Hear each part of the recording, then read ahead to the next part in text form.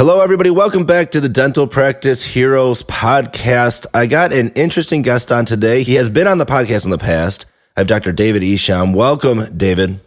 Thank you, Paul. Glad to be back and glad to be involved. Yeah, and David reached out to me because he's got kind of a special story or something that's timely, I guess. And I'll just let you tell this story, David. And we're going to talk about school loans, which may not be the most exciting topic for some who have already been through it, but should be very informative for people that, well, I'm just going to pass the mic to you, Dave. Why did this come up in your life right now? And why are you looking into learning more about how the school and student debt process works? Well, I think this could be for recent grads. It could be for people that are in dental school. It can be for parents who are thinking about helping their son or daughter with tuition in dental schools. And it was very, very enlightening to me. So my story goes that my son kind of shocked us while he was undergrad and told us he wanted to go to dental school. And my wife and I talked about, he's going to dental school. Let's see how much it is. Found out it was expensive, as everybody knows. Mm-hmm. Let's see what we can plan to help him with his tuition and so forth. But at the same time, we wanted him to have a stake in it too. So we were trying to find out about student loans and what was available to him, and then kind of help him get the best one so that, he gets the loan, but he doesn't have to pay more than what he should. Mm-hmm. And so we ended up hiring a financial planner who specialized in student loans. I didn't even know they had those. As I researched, I didn't either. Yeah. So they do have them. And so I sat down one morning with my son for an hour session with a financial planner. I found out that basically it doesn't matter what dental school you go to. If you're doing student loans with the federal student loans, you're going to pay the same tuition. So if you go to New York, NYU, which I think is one of the most expensive, or you go to USC here in California is one of the most expensive, or UOP, or you go to UCLA, you're going to be within about $40,000 of paying the same amount of tuition. Really? And that's what is so shocking to me, that I didn't know that. And I went to dental school and I had a student loan. Mm-hmm. And a lot of the other people that I know didn't know that. It is very, very interesting. And so a lot of times, you try to concentrate on, well, what is the interest rate? If I just get the best interest rate, then I'm good, right? In the longest term. Mm-hmm. And then a lot of people think, I need to pay it off as soon as possible. But really, that's not in your best interest in a lot of ways. And that there's a big difference between government student loans and private student loans. And so I'd like to go over that, with the audience, so that they can make the best decisions for themselves. Now, I have a question. You said the tuition is relatively the same for all the dental schools, or is that because of the way that you structure the student loan? The tuition isn't the same, but the amount you pay is relatively the same, depending on which way you go with either private or federal student loan. Oh, I understand. Okay. I just wanted to clarify that. But let's get into it. So what do we need to know? Usually the first thing you look for is the interest rate and how long you have to pay it back, because you want to minimize your payments most of the time when you first graduate school.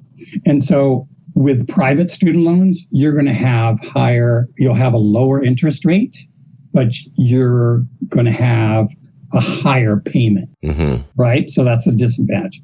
With a federal student loan, you'll probably have a little bit higher interest rate, but you're not going to have to pay back the whole loan unless you are making a ton of money in your career. And so that's the thing, is that with federal student loans, you pay for the 20 years and you pay 10% of your income for that 20 years.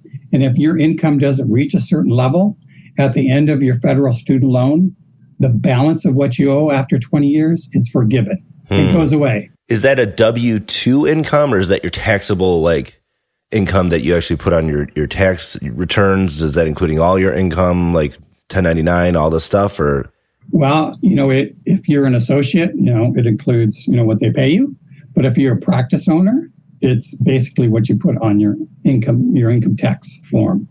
So as a practice owner, as you know, there's a lot of gray area that is deductible versus non-deductible. So as a practice owner, you can minimize what your actual stated income is. And so that would minimize how much you pay on your student loans. But as an associate, you're going to get a 1099, W-2, whatever it is. And it is what it is. And so with my son, we felt like his student loan was going to he was going to end up owing around $600,000 by the time he graduates, right? Mm-hmm. And so when we did his whole statement of, and figured out if he stayed with the federal student loan, and he made an average of $250,000 a year, which is a good income for a dentist. The average is $150,000. Right. You realize as you get older, you probably make more.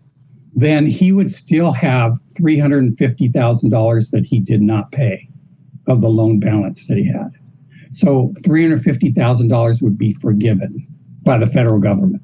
Now, is that only with a federal loan, and with a private loan that is not, there's no forgiveness? Correct. Okay. It's only with a federal loan.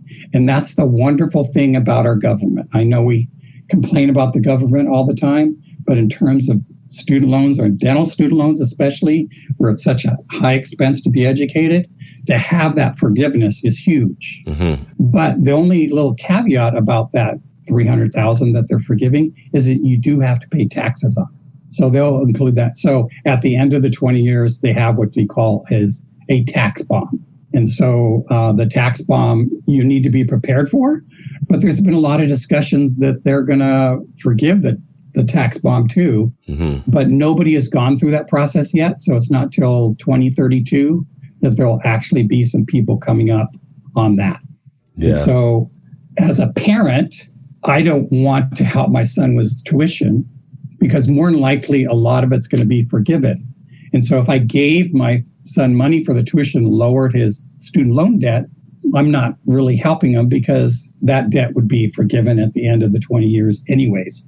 So we've chosen to kind of hold back and then help him in a different way outside his student loans. Right.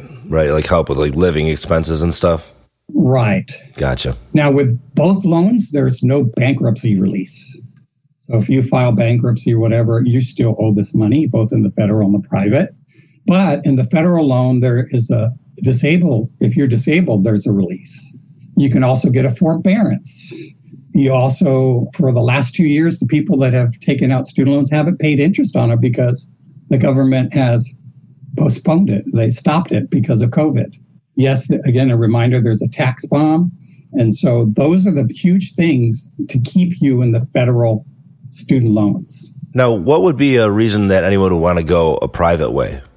Because they want to get rid of the loan. Everybody's taught, get rid of your debt as soon as possible. Right. And then that way you go to the private way because the interest rate is lower. Mm-hmm. So there's kind of this, break-even curve, where you start making income, a higher income in it, and then you're paying a higher interest rate. And then you can get a private loan at a lower interest rate. So you can, at some point in your career, 10 years, maybe 10 years down, 12 years down, you might switch over to the private. But in the meantime, you want to stay in the federal to make sure you get to that income level where you're going to be paying more than if you took a private loan out. Now, if somebody I went to school, 2005 to 2009, and I think this was like in 2010. When was this started? Or I think you said 2032 would be the first set of people. Is that correct? Yeah. So that's 12, I guess. When I was doing my loans, it was just like, we didn't have choices. It was just like, this is the federal loan. I think there was a Staffordshire and non-Staffordshire and a Perkins. And it was just like, they brought you these documents and you signed them, and like money just appeared and we're like, I don't even know what this is.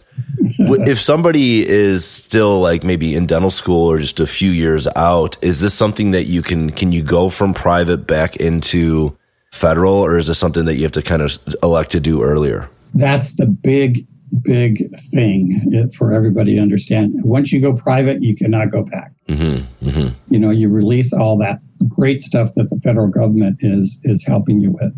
You really want to make sure that, your income is going to be $350,000 to $400,000 for the rest of your career before you switch over. At least that's the number they gave my son, right? Now, with interest rates changing, that number, may be higher. I don't know. It probably is affecting it. And so it's just really important to know that there's that federal forgiveness. Right. And that there's the disability clause in the federal loans. and that you only pay 10% of your income. You don't have to pay. With a private loan, you're going to pay a much, much higher monthly because they just divide it by 20 with the interest, and it's probably going to be $1,500 to $2,000 or more higher than what your federal payment would be down the road. So that's really what I want the listeners to get to know. And so that's what's important. Now, there's a lot of different details that can go into this. Like if you're married, it's not as common as not being married, right? Mm-hmm. If you're married, your wife makes an income. And so that income, if you're filing together, is going to be 10% of that for you to pay. Mm-hmm. And so with the consulting that we have, they said, well, maybe you want to file separate income returns. Mm-hmm. And that way they're only counting your income. Gotcha. Or if you're a practice owner, you want to use all the tax benefits you can to minimize what your income is at the end so that your payment's the least at the end. And I don't want the audience to think that I'm a financial planner and that I know this, that you go on what I say, but you can check this out with some resources I'll give you a little later and even a government resource. But you want to pay what's right, but you don't want to pay more. And it's part of our government benefits, in my opinion. It's not something like we're cheating the government. Mm-hmm. Sounds like the moral of the story is borrow as much as you can from the government. I like that, yes. And pay the least that you can back to them. And then, have your income be the least for as long as you can until it makes sense for you to switch to a lower interest rate loan. I understood. Yeah. So then this is kind of what tying back to what you said earlier that, more or less you're going to pay the same tuition is because of just this loan forgiveness that happens after 20 years. Right. So my son got into UCLA and he got into the University of Pacific. Mm-hmm. And I'm a University of Pacific alum. I was their alumni president, helped with the school. I developed fundraisers for them. I am a big alumni and I love UOP and I love the way I got taught there. So obviously in the back of my mind, my son's heard this all the time and I wanted him to go there. But my son's very commonsensical and money is a big deal to him. And so he knew the tuition was different. But after he did this consultation and then he did his own calculations, that's where I get the $40,000. He calculated it was going to cost him $40,000 over the 3 years at UOP more than it would the 4 years at UCLA. And for the right education in the right place in the right atmosphere, that $40,000 really wasn't an issue. Wow. Yeah, that's crazy to think because I have a babysitter that sat my kids from when she was like 15 and now she's 22 and she's going to dental school next year. And she was asking my advice where to go. And my advice was like, I don't know, I'd probably go to the cheapest school you can find. Mm-hmm. The cheapest school that she could find was ours in Southern Illinois. And I don't know if I'm just saying like around us here in the Midwest. She didn't want to go too far. But then she ended up she's going to Marquette. And she was like, I don't know, it's a little bit more tuition. And it's interesting to have this conversation with you because I didn't know any of this stuff. And that's always been my recommendation. Just go the cheapest place. You're going to get the same education everywhere, right. More or less. We know it's overpriced, so just save as much as you can there. One thing you're saying the 20 years that you pay it back. Is the normal amortization now like a 20-year amort? Yeah, for the federal, there's 20 and 25. Wow, okay. But most people are going to be in the 20 because they're not going to grad school. If you go to grad school, you can go to the 25-year amortization. But it's called income-based repayment. Yeah. And then within that income-based repayment, it's called pay as you earn. Mm-hmm. So that's what your payments are, pay as you earn. That's where the big thing is, and obviously not a lot of people know about it, but I think as Congress and all that gets word of 2032 coming, and there's going to be a lot of people that are going, hey, I owe this tax bond. Can you do something for me, Congressman? Yeah. We're going to hear a lot more about it. But in the meantime, I think once the people have their loans and it's fed, you can't change anything. Yeah. It's only after Congress does something to change it. So with my son, I didn't know where he was going to go. And on Christmas Day, he came and gave me a gift, and it was a box, like a shoe box. Opened the box and there was a littler box in it. Opened the box and there was a littler box in it. And they went through that 3 or 4 times. And I finally opened the smallest little box and there's this folded up receipt. And I go, what kind of gift is this?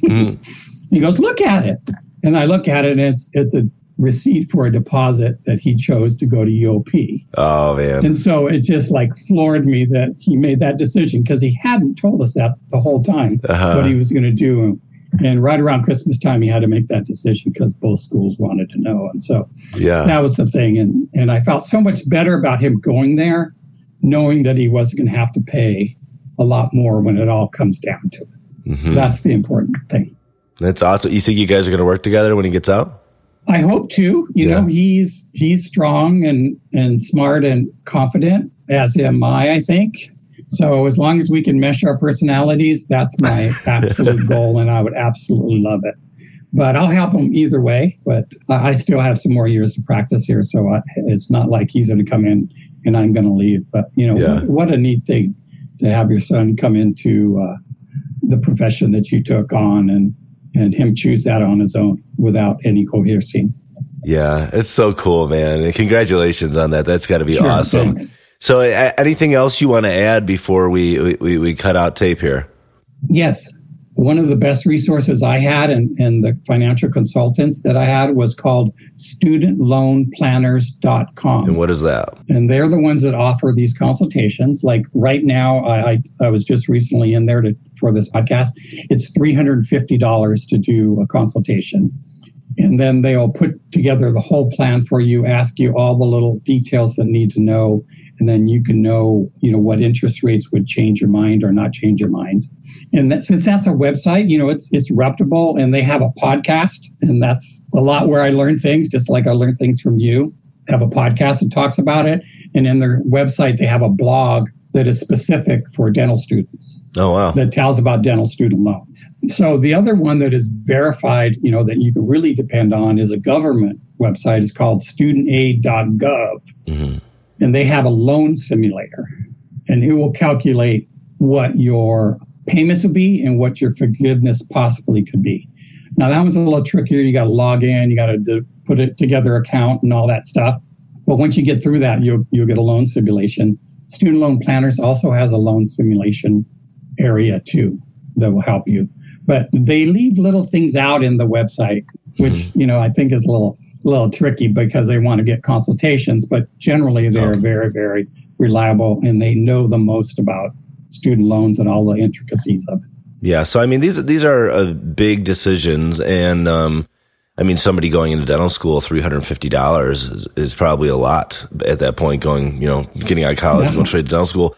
But this is something that you're going to be making a commitment to for multiple decades. So why not go into it and have a little more knowledge about it and a little bit more comfort knowing that you're doing the right thing? So that's for sure. It's like when we are with our patients, we want to give them an awareness of the condition of their mouth and the consequences of not doing things, and then also the possibilities of being better. And so with knowledge, we know more. And I just want your audience to have this knowledge and spread it so that these dental students aren't overwhelmed. Yeah. When they get out of school and they go, oh my God, the first thing I need to do is make money. That's always their thoughts. I need to start making money, pay these loans. Well, there's a little buffer for you. It's 10%. So it's if you stay in federal loans. So that's the thing. Now I wonder, and I'm just curious, and you may not know this, but is your loan repayment, is that tax deductible? Does that come off of your? Not. It is not. Neither private or federal, they are not tax deductible. And so you're paying this back with after-tax money. Wow, a lot has changed. Yeah. I must be getting older. Yeah, but there's a lot of good, to hear that, I go crazy about how much taxes I pay. Yeah. But there's one little benefit I'm getting for my son, with, the taxes I pay, and I don't feel bad about it because it's totally legal, and that's the way the government set it up. So, yep, we don't make the rules. We just play by them, right? Exactly. All right, David, thank you so much for coming on the show and sharing that information that you got. I know that's going to be pertinent for a lot of people. A lot of people are going to get out of that. What were those websites one more time? They are studentloanplanners.com, and they have the student loan calculator there too. And then it is studentaid.gov is the main site. And then you look for the loan simulator. Awesome. But thank you so much, David. We really appreciate it.